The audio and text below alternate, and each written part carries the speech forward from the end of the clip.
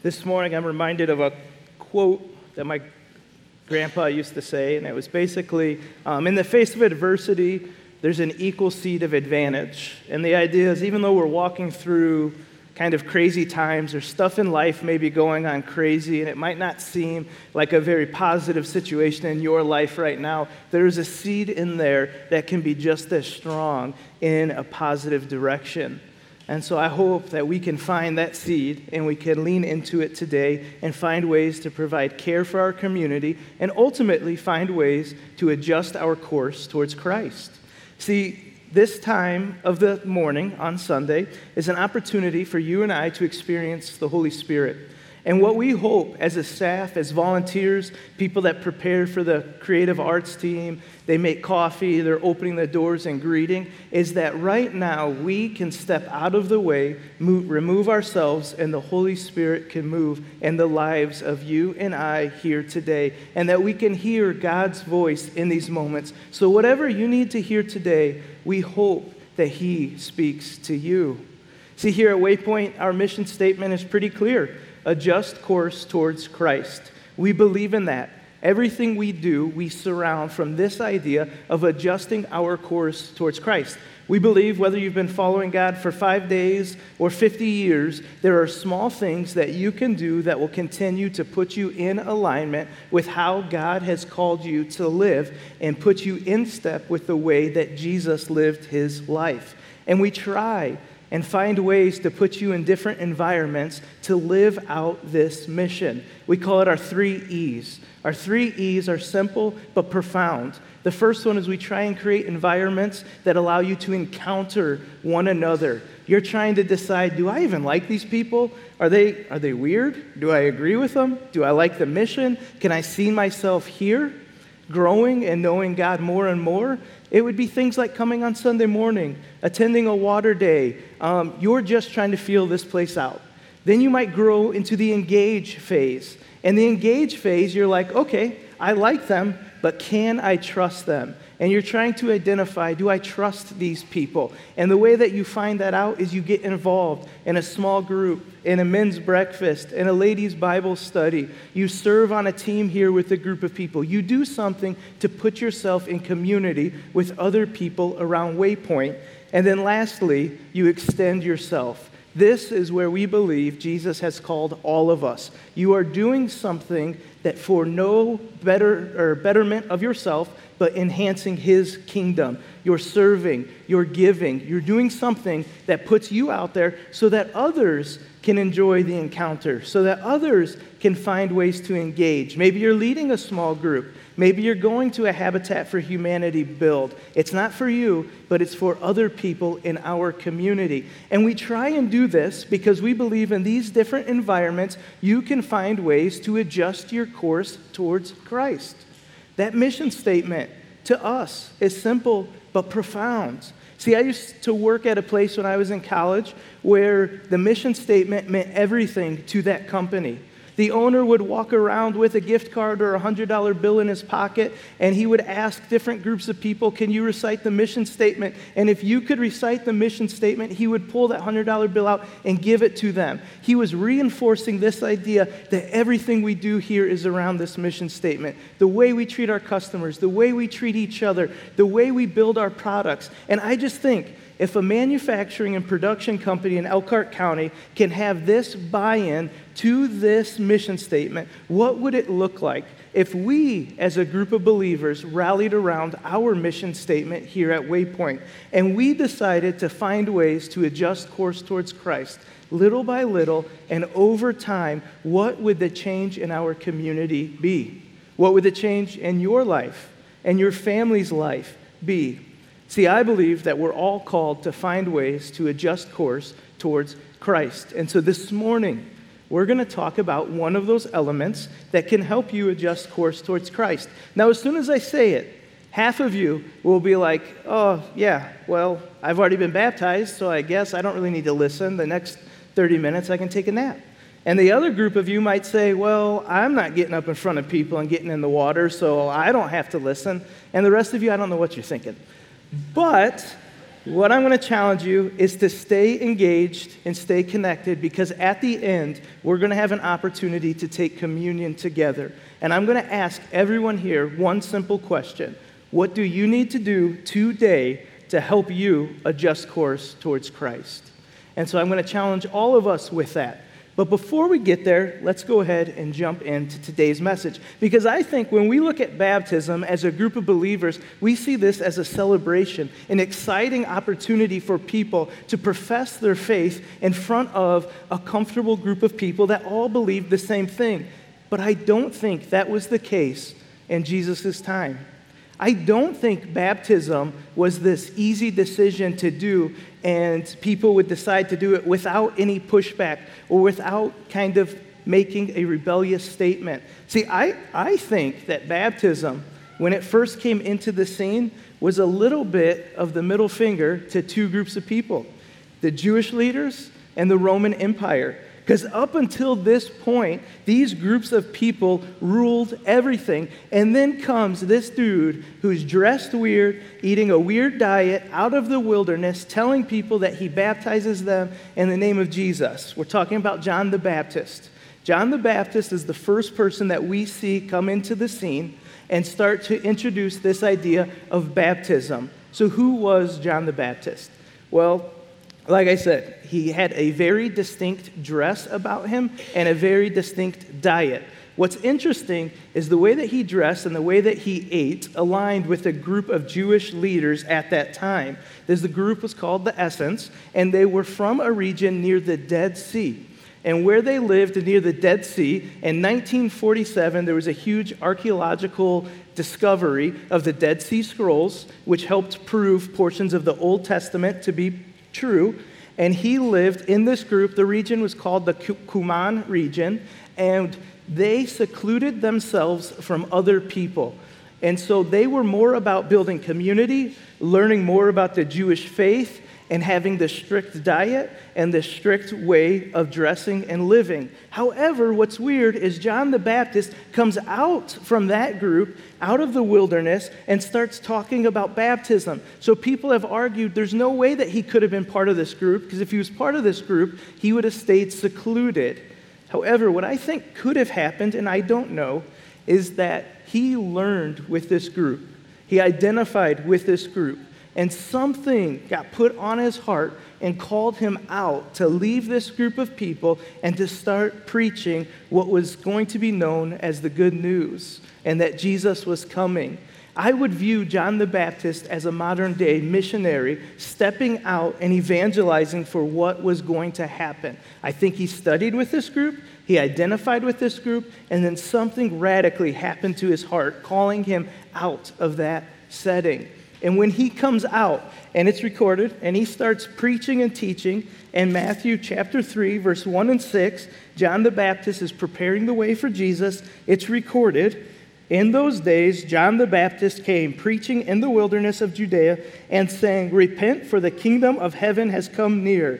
This is who has spoken through the prophet Isaiah." So right now, when he says this, everybody would have been reminded of an ancient scripture when he says, "I am a voice of one calling in the wilderness, preparing the way for the Lord. Make straight your paths for him." John's clothes were made of camel's hair, and he had a leather belt around his waist. His food was locusts and wild honey. I think there's a reason they put that in there. That's very weird and very descriptive, so they wanted us to pay attention to that. People went out to him from Jerusalem and all of Judea and the whole region of the Jordan, confessing their sins, and they were baptized by him in the Jordan River. As soon as this happens, the Jewish leaders of the day would have felt threatened. They would have been like, "Who is this guy? What is he doing? Why did we not feel called that the Messiah was coming?" You have to remember, these people are waiting for the Messiah to come, and they are trying to figure out, what is this guy doing? They would have felt threatened. But not only would they have felt threatened, the Roman Empire, This group of people was probably one of the baddest and toughest empires to ever live, and at the sniff of any type of rebellion, they would have squashed you and made an example out of you. So when John the Baptist comes out baptizing people, and then Jesus starts his ministry and starts getting popularity, they would have despised and hated that, wondering, do we need to end what is happening here? Because they're claiming that he's the king, but we know it truly is the Roman Empire that is the king that we serve. And so when they did this, they came out and started baptizing people at a time where it would have been very difficult, and it would have been a tremendous step and showing of faith and obedience to God. See, baptism isn't this foreign idea back then. Though John the Baptist was the first to start doing it, they have something in the Jewish religion that is similar to baptism. It's not the same thing, but they go to these different bathhouses and they go and submerge themselves in water. And when they go into this water, they are cleansing themselves. So ladies, after their menstrual cycle, are supposed to go to these bathhouses. There's an attendant there that watches them, make sure every piece of their body goes under the water, including their hair, and then they come out cleansed. They call this mikvah. But it's not just for ladies, it's also for men. Guys that are dealing with sin or issues in their life are called to step into this bathhouse as well, to go fully submerged and come out cleansed. So when John the Baptist is dunking people underwater and lifting them up and saying, now you are clean, go and serve the Lord, they would know exactly what he was doing. And for some reason, I'm not sure why, God has chosen to use water as an element to impact our lives. I don't think there's power necessarily in water. It's just what he decided to use. Because we can see that in Genesis 1, verse 1, that God is the only one here, and he's hovering over the waters. Then we see that when there was the fall of man and sin throughout the whole world, and God was pretty much done with us, he made a new covenant with Noah, and he floods with water to replace and get rid of all of the sin and to start over.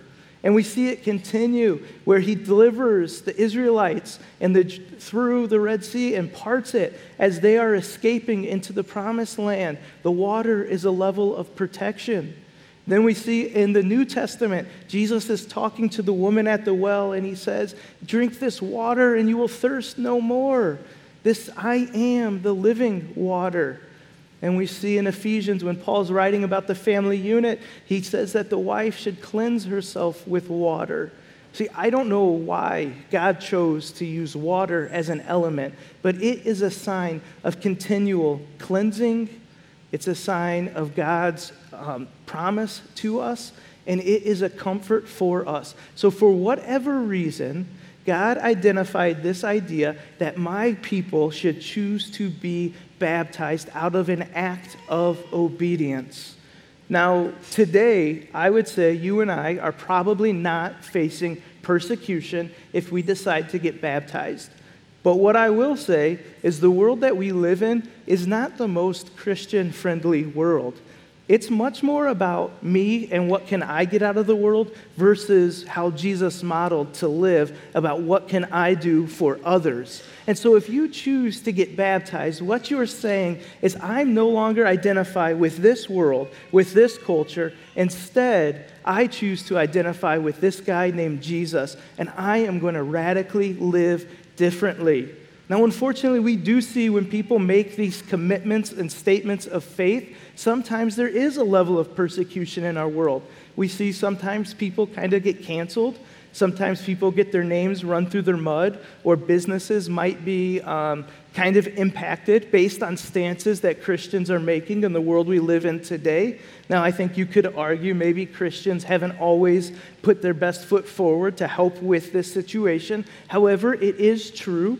We as a staff were at a leadership training earlier in August, and one of the speakers was sharing about a friend that he knows that's in the military who proclaims the faith of God and has been bold with that faith. And for whatever reason, his military superior said, said, hey, there's no more room for you here based on your beliefs. Something's got to change. We can't continue forward. And so he lost what he was working towards his whole career. Now, I don't know that situation. I'm not saying that that is prevalent in the military or anywhere. But what I do know is when you choose to be baptized, you are making a radical statement against the culture that we live in.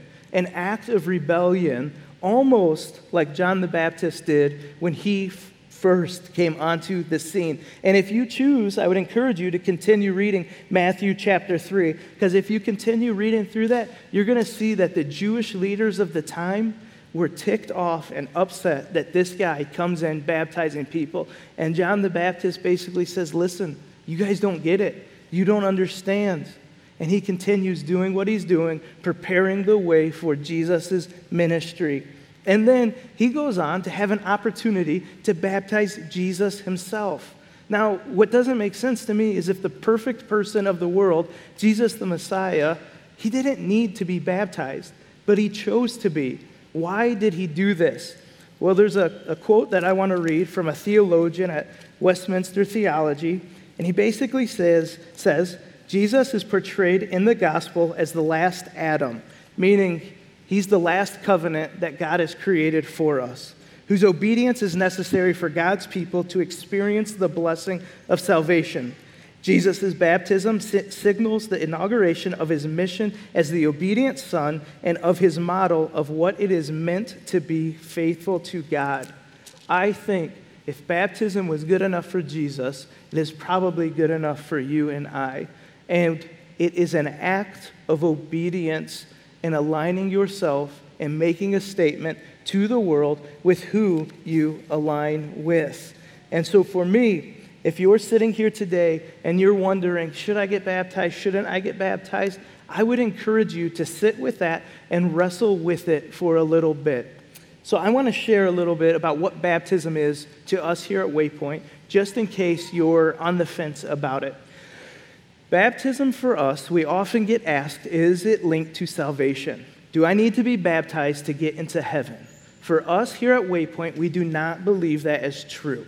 The reason we don't believe it is true is we look through Scripture and we see different pieces of evidence of this. When Jesus is on the cross and the thief is there with him, the thief says, forgive me, you don't deserve to be up here, but I do. And Jesus turns to him and says, truly I tell you, you'll be in paradise with me. He didn't say, get down from the cross, go get baptized, and come back, and then you'll be in heaven with us. He just said, you'll be with me. Because what did that gentleman do?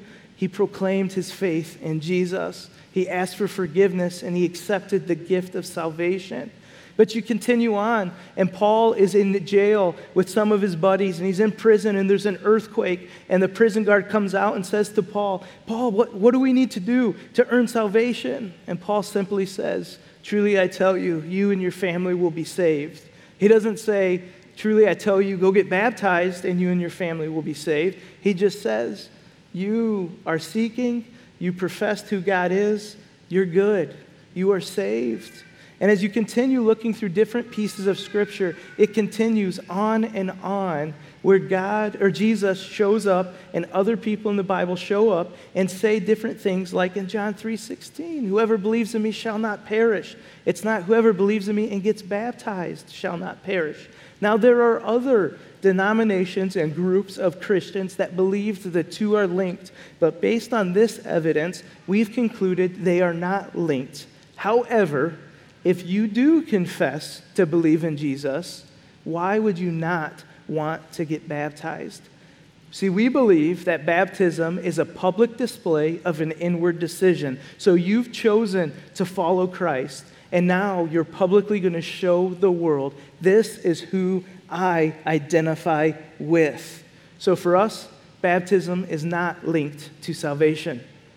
Another question we often get is, can I be rebaptized? And it's a great question that we would respond with a question. Well, why do you feel like you need to be rebaptized? Was it not your decision in the first place? Because if it wasn't your decision in the first place, and maybe you were baptized as an infant, yes, we would love to walk alongside you and baptize you in that situation. But if it's, well, I was baptized as a middle schooler, and now I feel closer to God, so will you please rebaptize me? I would share this. At 17 years old, I had the opportunity to be baptized. It was an incredible opportunity. I was glad, I was excited, I was happy to be able to do that.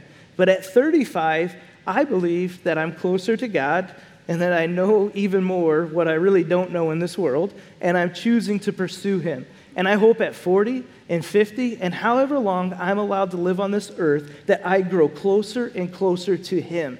Does that make my baptism at 17 invalid because I'm closer to Him now? Absolutely not.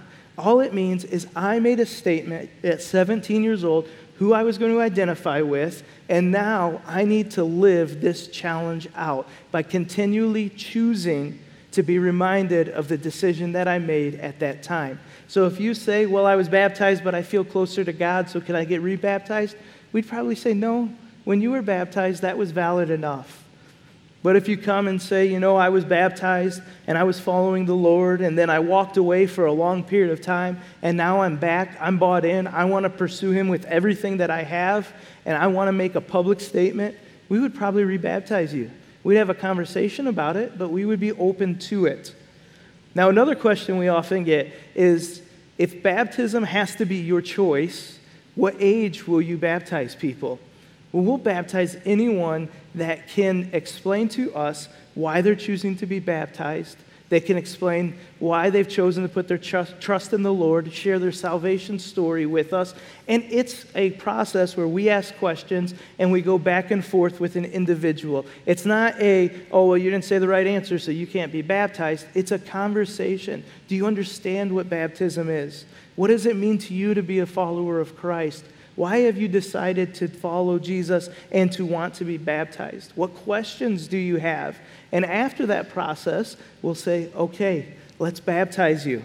And it's a quick process. It's just a conversation with the staff member, and we will baptize you. That means we'll baptize adults, we'll baptize youth, we'll even baptize some elementary students, but they have to be able to show a level of spiritual maturity to fully understand the commitment that they're making, because we don't want them as an adult to say, well, I got baptized, but I really didn't know what it meant. I just thought that's what I was supposed to do because mom and dad wanted me to get baptized. So we need to make sure it's a decision of their heart before we're going to say, yes, we'll baptize you.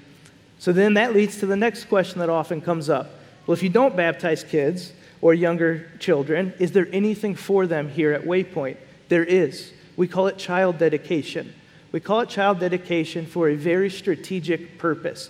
It's not infant dedication, but we will dedicate infants, but we also will dedicate your children. Listen, my parents attend here, and I'm a 35-year-old male. If they wanted to dedicate me for child dedication, we would allow it. Now, that would be pretty weird, and they don't want to do that. But maybe some of you never had a chance or weren't plugged into a church and didn't have an opportunity to dedicate your child, and you want to make that statement, and they might be in 4th grade, they might be in 5th grade, maybe they're in 3rd grade, or maybe they are an infant. That is great. We would encourage you to sign up and have your child dedicated. It's an opportunity for you to say, we are choosing to raise this child in a home that honors God. That we know God gave us this gift, is trusting us with this gift, and we are giving this child back to Him. That we will do everything in our power so that this child will know and serve the Lord. Now let me be very clear.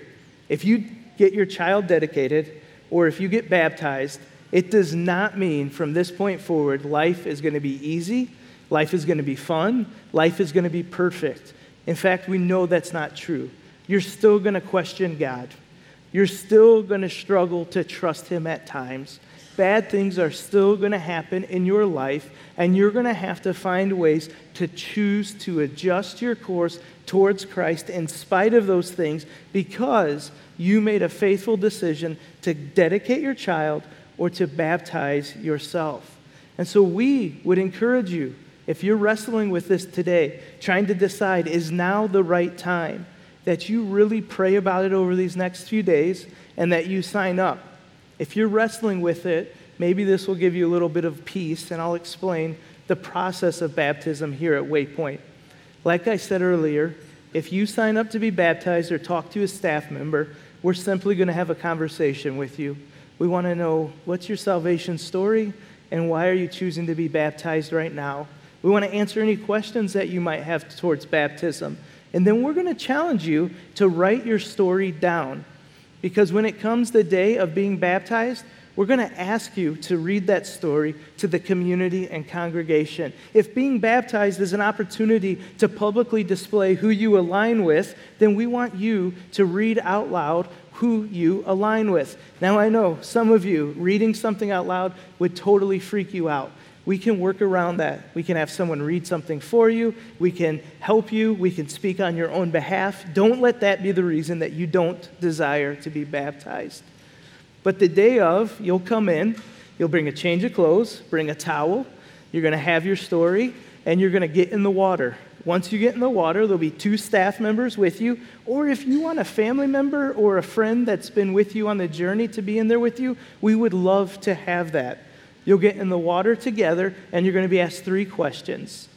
Do you believe Jesus is the Savior of the world? Is he your personal Savior? Do you intend to follow him for all of your days?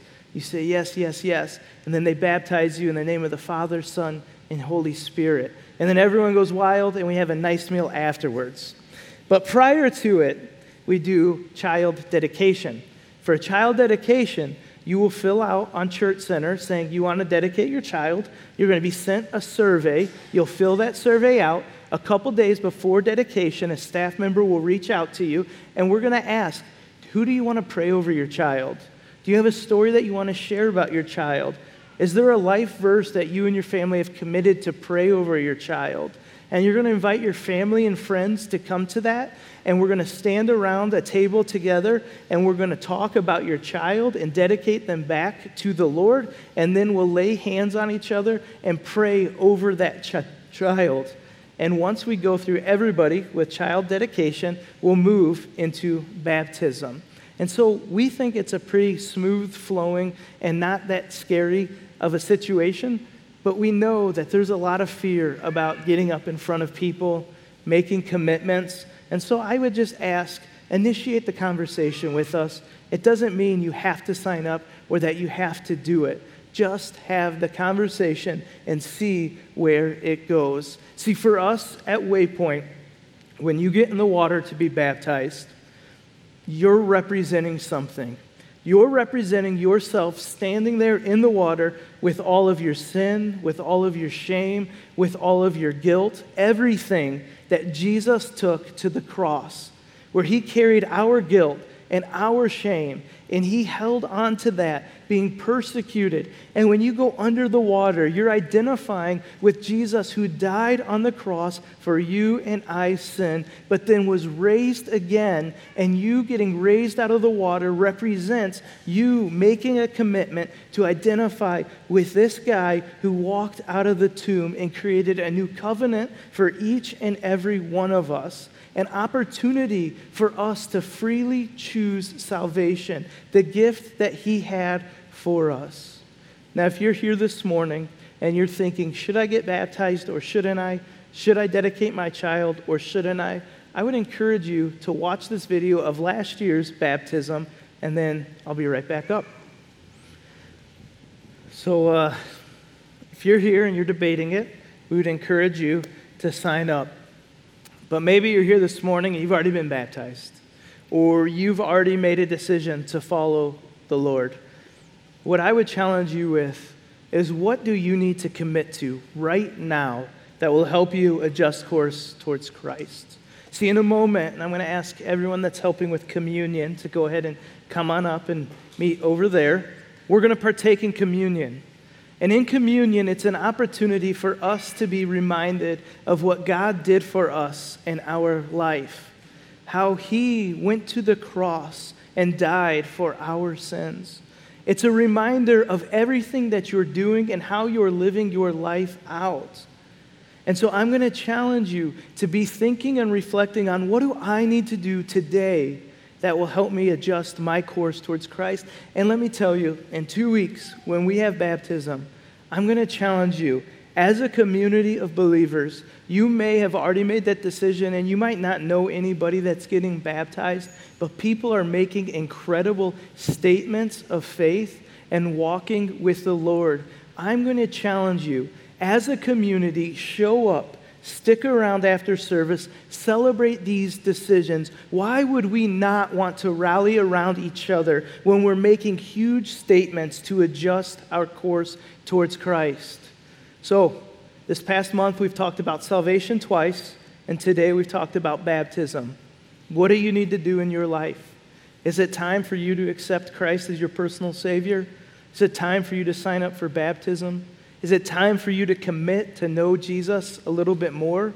Is it time for you to decide to pray more in your daily walk, to dive into the Word, to treat your family better, to treat your kids better? What decision do you need to make? Do you need to confess something to a friend that you've been carrying for a while? I hope that you take this time of communion as an opportunity to reflect on what you need to do to adjust your course towards Christ. Because my goodness, our community will change if all of us take this challenge together and start adjusting our course. So this morning for communion, I'm going to break the bread and serve people that are going to serve you first. And they're going to go and they're going to stand under a couple stations. You'll notice 2 people will be under the side screens, 1 person will be in the back, and then I'll be off to the side with the gluten-free option. Once you see everyone's in their station, I'm going to ask that you just stand up and go to that station. And at some point, the band is going to start playing music, and they may ask you to stand and sing with them. When you get that bread, you're going to rip it off, and they're going to say, "The body of Christ broken for you." What they're representing is what Jesus did on the cross. And so it's just going to be a big loaf that you're going to tear a little piece off of, and then they're going to have a thing of juice for you, and they're going to say, "The blood of Christ shed for you." You'll dip that bread in the juice, and then you'll take it and remember what Jesus did for you on the cross. And I want to challenge you to think about, because of that, what are you going to do to adjust course towards Him?